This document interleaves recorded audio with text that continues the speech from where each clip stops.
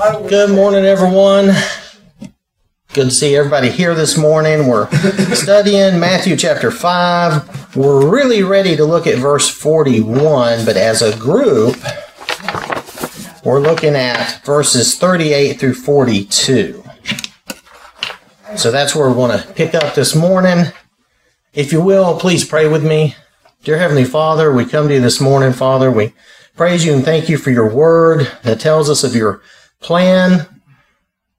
Your plan for us as your children, your plan for salvation. We thank you and praise you for those plans, Father, that it was your love for us and the Lord Jesus, his love for us, that this plan was carried out, that we would be able to be your children and have this relationship with you, Father. We ask that you would be with us in our study of your word. Help us to learn what you want us to know, Father. Help us to learn to follow you correctly, to be your children and act like you, Father, in our everyday lives. We thank you, Father, for all the blessings you give us, for everything you give us that enables us to be here, enables us to live. We thank you for all those things, Father, and we thank you most of all for your Son, who did give himself for us, Father. In Jesus' name, amen. So looking at our verses here, Matthew chapter 5, verses 38 through 42, you have heard that it was said, an eye for an eye and a tooth for a tooth. But I tell you not to resist an evil person, but whoever slaps you on your right cheek, turn the other to him also. If anyone wants to sue you and take away your tunic, let him have your cloak also. And whoever compels you to go 1 mile, go with him 2.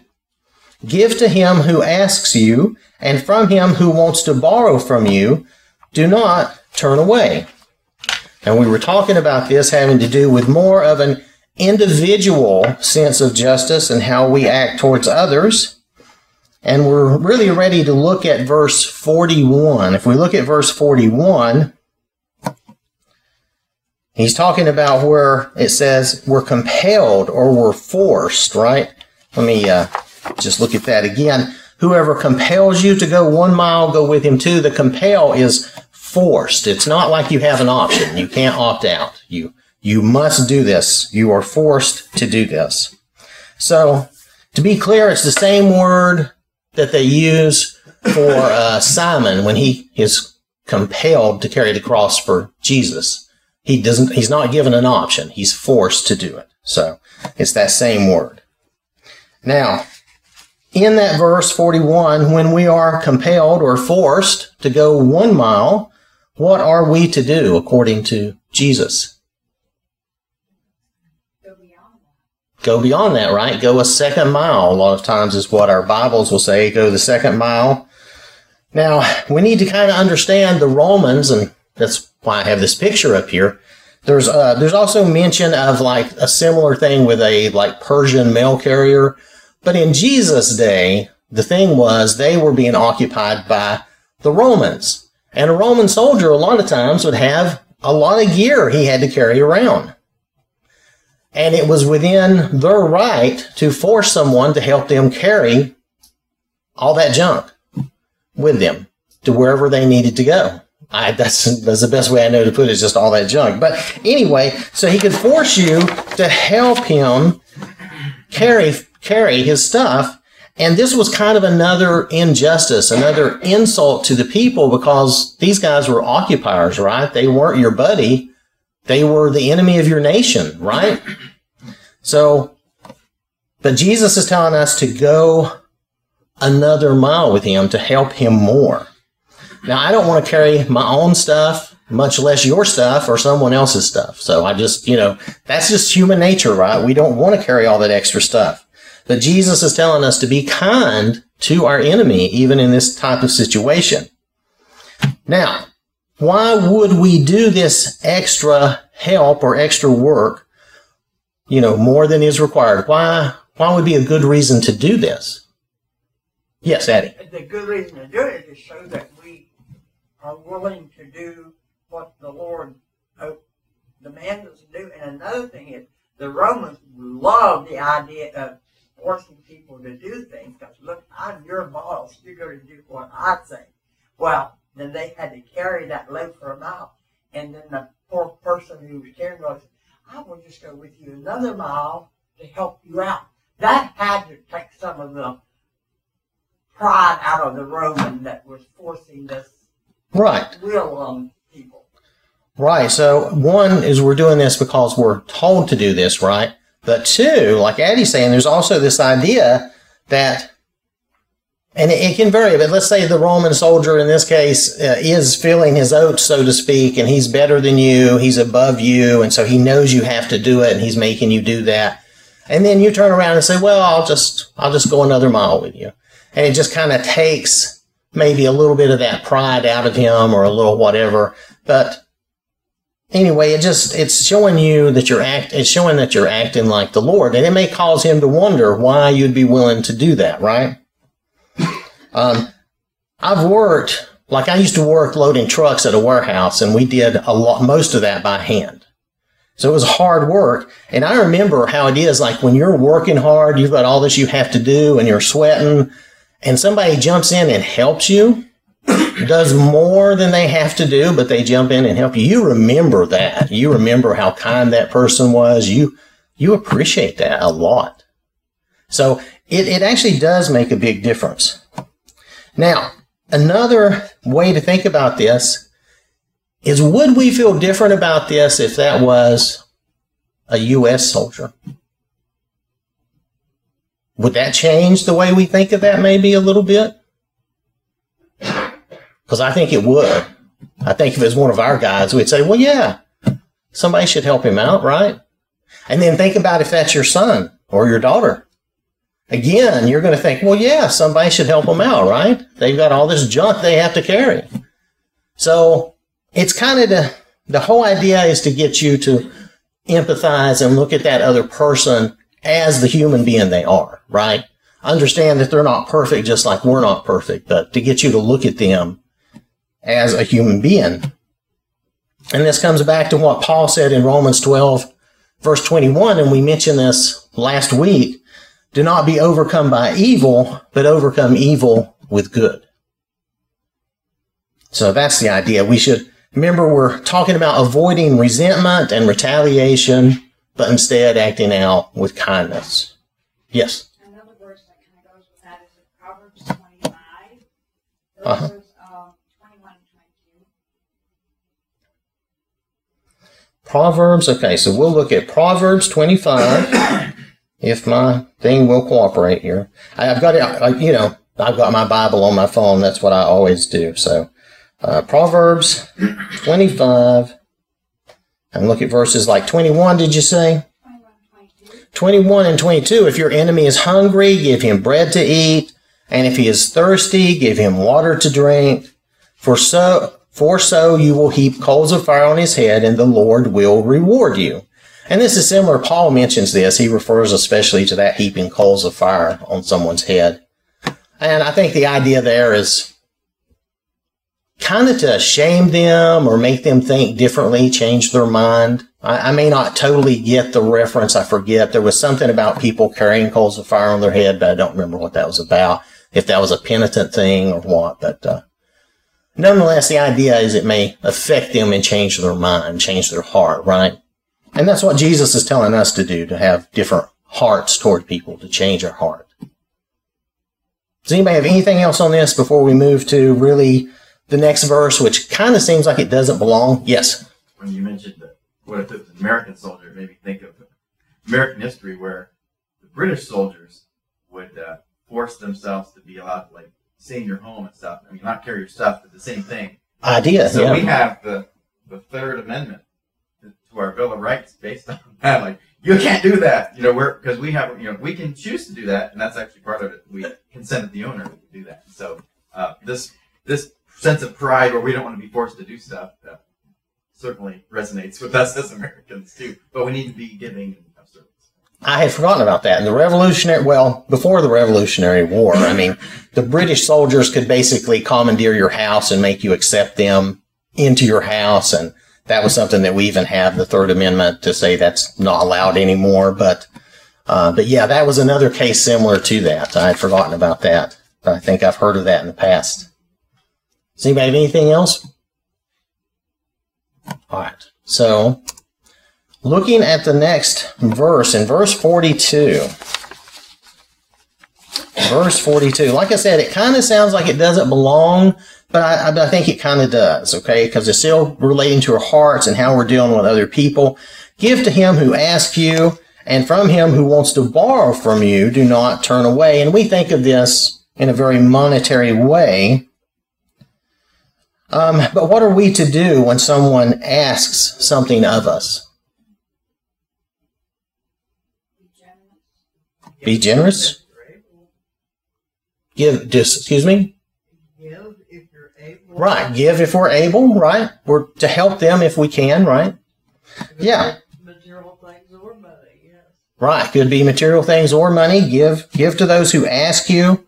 And if someone wants to borrow from you, do not turn them away, which basically means try to help them, try to, maybe you can't, maybe you can't loan them $100, but maybe you can help them in some other way. So just trying to encourage us, again, to be kind to others and to understand that that we can be in hard places at different times. We can have different needs that we can help each other with.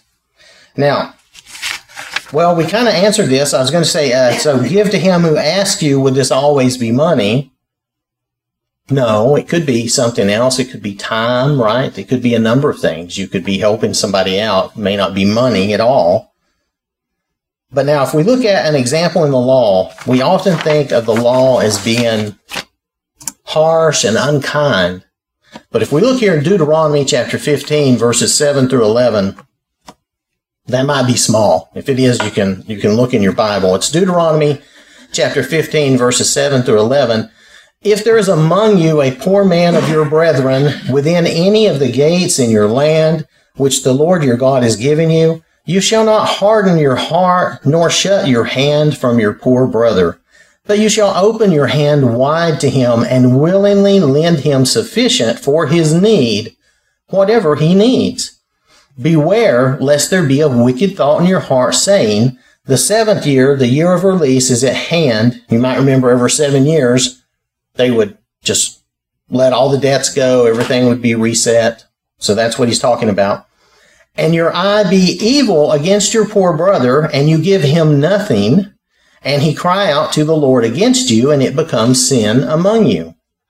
You shall surely give to him, and your heart should not be grieved when you give to him, because for this thing the Lord your God will bless you in all your works and in all to which you put your hand. If you notice there, he says your heart should not be grieved. And then in the New Testament, we're told to be cheerful givers, right? So even when we're helping someone, we should be happy to do so, not be sad about it. And then in verse 11, for the poor will never cease from the land. Therefore I command you, saying, you shall open your hand wide to your brother, to your poor, and your needy in your land. And several times he's saying through there, this is people in your land. And while it says brother in this sense just means like countryman, just whoever's living. Remember, the law was the same for the stranger and for the Israelite. So in this case, the poor and the needy, he's referring to everybody in the land who would be poor and needy. So then we look at what Jesus is telling us, and remember, he's teaching from the law, and I think this comes from this idea right here. So how are we to loan to people? Generously, right? With not begrudging of what we. Yeah, we shouldn't be begrudging. Yes. Willingly opening our hands to whatever their need is. Right, willingly opening our hands. Now, these verses also relate to giving, but just because we're on that subject of giving and loaning, and then in Luke chapter 6, verse 35, Jesus says, but love your enemies, do good and lend, hoping for nothing in return, and your reward will be great, and you will be sons of the Most High, for he is kind to the unthankful and the evil. So this would apply to everyone, even our enemies, which kind of what I was talking about with the Roman soldier if you regard him as your enemy. Yes. I think part of this is that we need to have compassion on one another, especially if we see someone who is in need or poor, because it could be us. Right. We need to have compassion. And I forget, maybe it's here, it says it's better to give than receive, and it feels really good to give. But think about the times that we've been in need and how hard it is to ask and share our need. Yeah. But it's such a blessing when someone helps us out. It is better to give than to receive. And sometimes we need to remember that we've had times where we were in need, where we had to ask for help. And it can be very hard and awful feeling to ask for that help, but sometimes you don't have a choice. Yes, ma'am? I think there can be a dimension of courage as contrasted with fear, too, that we can justify not being generous. Like, I can't loan out my donkey to my neighbor for his farming because what if it gets hurt? There's laws that can pay it back, but then I'll be inconvenienced and I won't be able to do this, or loaning that money because what if it doesn't pay it back and I have things I need later, and we can be in fear. But we need to not have a spirit of fear. We need to have some courage and some faith in those things. Right. Sometimes we can have some fear about loaning things out to someone. Will we get it back if we really need it? Let's say it's not money, like we were talking about. Maybe it's something else. And he was mentioning, for instance, your farm animal. If you loan your farm animal to your neighbor to do his farm, what if your animal gets hurt and then you're out your farm animal as well? And it could be very difficult. And I think that applies well for their day and time, especially. But we could have similar situations. Yes. That fear keeps us from doing the right thing. It's not Right. convenient to obey. That fear can keep us from doing the right thing. Following God and obeying Him doesn't mean it's going to be convenient. Right. Following God is not always convenient. I mean, that's something we have to do, though, from obedience. So, let's see. So, this, again, we're applying this even to our enemies, like we're told. Now, looking at that still a little further, why would I lend hoping for nothing in return? I hope that doesn't feel like a trick question, but why would you do that? Yes, Well, ma'am. I know the old law has stipulations when you loan to a brother to not do that with interest. Right. So when we're being generous in loaning to our brothers and sisters, it shouldn't be like a money making thing for us. We're not looking for what do we get out of it? We're just being generous and loving and kind. Right. We're being generous, loving, kind. We're not looking to get something back out of it. We're not looking at it as a money-making alternative or chance. Yes. Our motive is love, and that's really what Jesus is getting at here is that we need to love. Our motive should be love and compassion for that person, understanding that they're in a hard spot, right? And also to be like God, right? To show His love and mercy. Maybe even win a soul through the loaning or helping someone out in some way. Now then we have to ask the question, because sometimes this can come up. Do we lend someone to buy drugs or do something harmful to themselves? No. I mean, Cookie's immediately, no.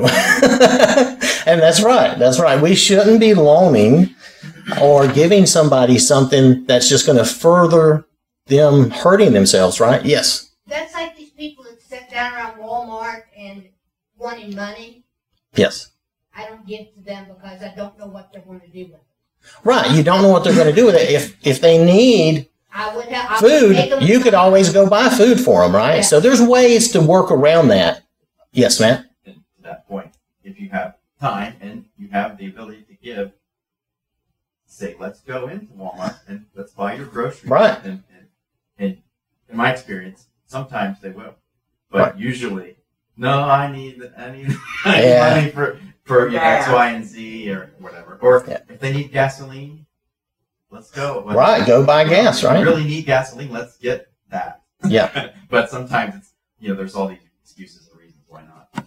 And that's a good practice to have, is to, if you're not sure, you don't know the person, you don't really know their need, and you say, well, what do you need? I'll help you get that. I'll help you get food or gas or whatever I might be able to help you with, rather than just giving them the money if there's reason to think that, they're going to do something, or you just don't know what they're going to do with it and you don't want it abused, right?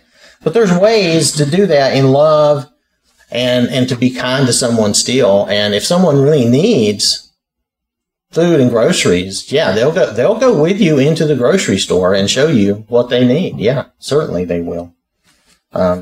So kind of have to use discernment and love in those situations. I know it can be hard nowadays because a lot of times we feel like people are trying to trick us, right? So, but here, just to summarize these verses here quickly, the main idea is that we do not retaliate to the person in our dealings with other people. Remember, this is an individual type of thing. This isn't Jesus is not trying to override the federal law or the state law. He's given us rules that we should be living by. Be humble, do not respond to insults, give more to those who would take from you, help someone more than is required, help those who ask you, and loan expecting nothing in return. That's kind of my quick summary. I think all that agrees with what Jesus is teaching us here. Does anybody have anything else on that? I do want us to look at one more thing where God is talking to Israel and talking about them being rebellious. But this gives us an example of God's justice to us. Isaiah chapter 30, verse 18, "Therefore the Lord will wait that he may be gracious to you, and therefore he will be exalted, that he may have mercy on you. For the Lord is a God of justice. Blessed are all those who wait for him." So if we look at this verse, what justice is God offering to Israel and also to us if we're rebellious sinners, which we all are in some way, or have been? You'll notice the things he mentions here. The justice he's offering is grace and mercy. And of course, this is implying that we turn to him, right? He's waiting for us to turn to him. He was waiting for Israel to return to him, to repent and come back to him. So the word for grace here, it means to show favor. It means to kind of bend in kindness to an inferior. It's like how you might treat a child. You kind of bend down to them. You reach down to them to be nice to them. And then the word for mercy means to have compassion, love, to feel for that person. And both of the words really do lend themselves to mercy and pity. And that's God's justice to his children. And this does lead us into the next verses. But does anybody have anything on that before we move forward? Yes. It seems like our responsibility here is to be patient and trust him. It says wait. We should follow the Lord's example, right? God's example. So yes, and it says blessed for those who wait for him, right? We should be serving and waiting on him. Sometimes that can mean actual waiting. Sometimes I think of it as serving, kind of like a waiter, It's kind of got that idea to it both ways. So if we look at our next verses. Now, and here is kind of the theme, and that's kind of a silly picture, but you get the idea, Just kind of love your enemies. And that's kind of the theme of these next verses. We're going to look at Matthew chapter 5, verses 43 through 48. "You have heard that it was said, 'You shall love your neighbor and hate your enemy.' But I say to you, love your enemies, bless those who curse you, do good to those who hate you, and pray for those who spitefully use you and persecute you, that you may be sons of your Father in heaven. For he makes his sun rise on the evil and on the good, and sends rain on the just and on the unjust. For if you love those who love you, what reward have you? Do not even the tax collectors do the same? And if you greet your brethren only, what do you do more than others? Do not even the tax collectors do so? Therefore you shall be perfect, Therefore you shall be perfect, just as your Father in heaven is perfect." Notice he uses In my translation, at least, they use the tax collectors twice as the object of being a bad person, right? And that's just how they felt about tax collectors. So just want to mention that. So first, though, Jesus references the law, right? He says, you shall love your neighbor and hate your enemy. Now notice he says, you have heard that it was said. Well, I believe the verse that he's really referencing is Leviticus 19, verse 18. You shall not take vengeance nor bear any grudge against the children of your people, but you shall love your neighbor as yourself. I am the Lord. Now, what does this remind you of? What does this sound like? Well, yeah, okay. It sounds like vengeance is mine, right? We're not to take vengeance. Vengeance is the Lord's. And it kind of also reminds us of loving your neighbor as yourself, which Jesus says later, right? Or says in other places throughout the New Testament, throughout the Gospels. And it kind of lends itself to the previous verses, do not retaliate or take vengeance again. Kind of goes along with that. The one thing, though, is does this verse say hate your enemy? It doesn't, does it?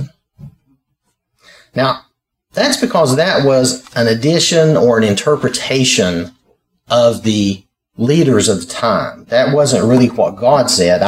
I did try to find something that would say this so that we would have that.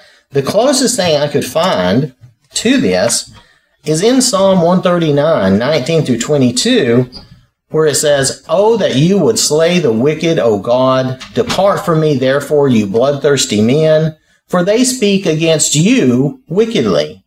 Your enemies take your name in vain. Do I not hate them, O Lord, who hate you? And do I not loathe those who rise up against you? I hate them with perfect hatred. I count them my enemies. But whose enemies are they really? Yes. They're God's, because it says they take your name in vain. They Right. speak wickedly against you, and their actions are bloodthirsty and they're wicked. They're evil. Right. They're evil, they're wicked, but they're God's enemies. They're not necessarily our enemies. Yes, Shirley? I have read this passage so many times. Verse 22. And I'm glad this was brought up because I do not understand what is perfect hatred. Well, perfect hatred. I did not look at that specifically, but I hate them with... To hate anybody. Right. I would imagine that is he hates the sin of them, not really... Like we don't really, for us, we don't really hate the person. We hate the sin. And so, yes, Rachel? Perhaps the perfect in this context means complete. It could mean complete. It could mean mature. There is a case coming up where I was going to mention that. It could just mean it's complete or mature hatred. It's a kind of a godly thing. Again, I would have to look at that specifically, and I did not look at those to see exactly what that is. I will do that. And he says, I count them my enemies. And I think that's just because he's taking God's side. Yes. Well, in looking at all these verses, they're speaking about someone that is taking God's name in vain. Yep. And that they continually do that day in, day out. And you hate them. I mean, you just hate that. You We don't do. like to listen to that. Right. Because they're hating God. In all reality, they have a hate for God. Right. And we find that very offensive when people are being hateful And they just toward use God. it continually. Yes. And then we come up with, I hate them with perfect hatred. So so my thoughts with that, when I read all that, I'm thinking, okay, it's okay to hate that. But I guess we should not be hating the individual. Right. That's how I always look at that. When we hate those actions, and so we stand with God even against that person, but we're not necessarily saying that we really hate that person to the point that we're going to condemn them or anything like that. For one, we're not God. I can't condemn anyone anyway. But we hate the sin. but we hate the sin, right? And so, and we still stand with God. Yes, Matt? Of course, this is the Psalm of David, and David was a warrior. Yes. He's actually going out in battle against these other nations who are against the Lord. And so that's sort of the context, I think, where he's against these nations who are against God, physically, actually, fighting them. Right. Now, so we're not called to do that today. Right, and there is a difference in that they are establishing and David was defending the nation. Now, like, when you look at that from a warrior standpoint, if someone's trying to invade your country to kill your countrymen, your family, your friends, to fight them, you may actually feel that hatred. I'm not saying that we should hate them, but at the same time, you still want to defend your country, your family, your friends, and that is what. If this is, I wasn't even sure if I had looked to see if this was from David, but if it's David, like Matt's saying, then yeah, he was a warrior and king protecting his nation. And we have to roll back into the Old Testament and look at the fact that that's a different situation. They needed to establish their nation. They had to get rid of certain enemies that were coming against them that even today we see those enemies would gladly wipe them off the map. Just kill them all. Even today, they would kill everybody that lives in Israel even now. And Israel is not what it was back then, but they would. It is a Psalm of David. It is a Psalm of David, yes. Okay, so it is a Psalm of David, and yeah, I mean, from that standpoint, and back then in that testament, in that covenant, and what he's trying to do to protect his nation, really a different situation than we find ourselves in or that we're called to be right now. Does that help? Okay. Might be a good subject for a sermon. Well, that might be. Yeah, that might be. That's not a bad idea. So, but again, coming back to our verse where he says, you have heard it said, you shall love your neighbor and hate your enemy. The experts in the law of the time were giving them the incorrect message, really, giving them a misinterpretation. They were to love their neighbor, but God didn't say you had to hate your enemy, right? And especially in the way that Jesus is talking about it, he's talking about us as a community in our community. Or if you go one verse further, it explains itself. Yes, and he does continue on, right? Now, I do want to look at one verse further. We do want to look at Matthew chapter 5, verse 44. There's some translation difference here. If you look at the New King James Version, it has a lot more. Most of the other versions have a much shorter verse saying, love your enemies and pray for those who persecute you. But the King James and the New King James, there might have been a few others, they go into different things. They say quite a bit more. I think it all enforces the same point, but it does say quite a bit more, and I kind of stuck with that. Now, the funny thing is, in this issue, I look at two different interlinears online, and they disagreed as well. One agreed with the New American Standard Version, and one agreed with the Old King James Version. So, what can I say? That's just the scrolls they're pulling from or whatever. I guess there was some difference, but I just want to mention that. I decided to stick with the older, well-known King James Version because I really think it hammers the point home. So, what are the actions here that Jesus tells us to take in verse 44? Pray for them. Pray for them, right? What else? What'd you say? You love them. Love them, right? And that's the essence, right? Even if you just say those two, if you don't look at the older translation, you say that's the essence. Love. Now, the older translation says to bless and do good, and then pray for them, right? Now, what kind of love are we referring to? We're talking about the godly love, right? What a lot of people you'll hear it called agape. It's from the Greek word, and it's godly love. It's us choosing to care about someone else and caring enough to actually help them. And it's a choice. It's not really a mental thing. I mean, an emotional thing, but it's a mental choice to love them, to care about them. And it's active. You actively help them. Your enemy, your neighbor, your family, whoever. And God's love, put simply, is a decision to do good for another person, to put their need first before your own. That's really, try to say that as simply as possible. It's a choice, and it leads us to action. And in that sense, it kind of reminds me of Jesus and salvation. It's a choice that leads to action, right? You choose, you believe, and it leads you to action. So, let's see. So that's love. That's the love part of that action. Now, still again, looking at the older translation, bless. What does that mean? If we bless someone. In the way it's used here, it's to speak well of, to praise them, right? And also, there's also that feeling that that definition of like you're doing something good for them, like we're going to look at too, do good. But how hard is this to bless someone who's cursing you? Very hard.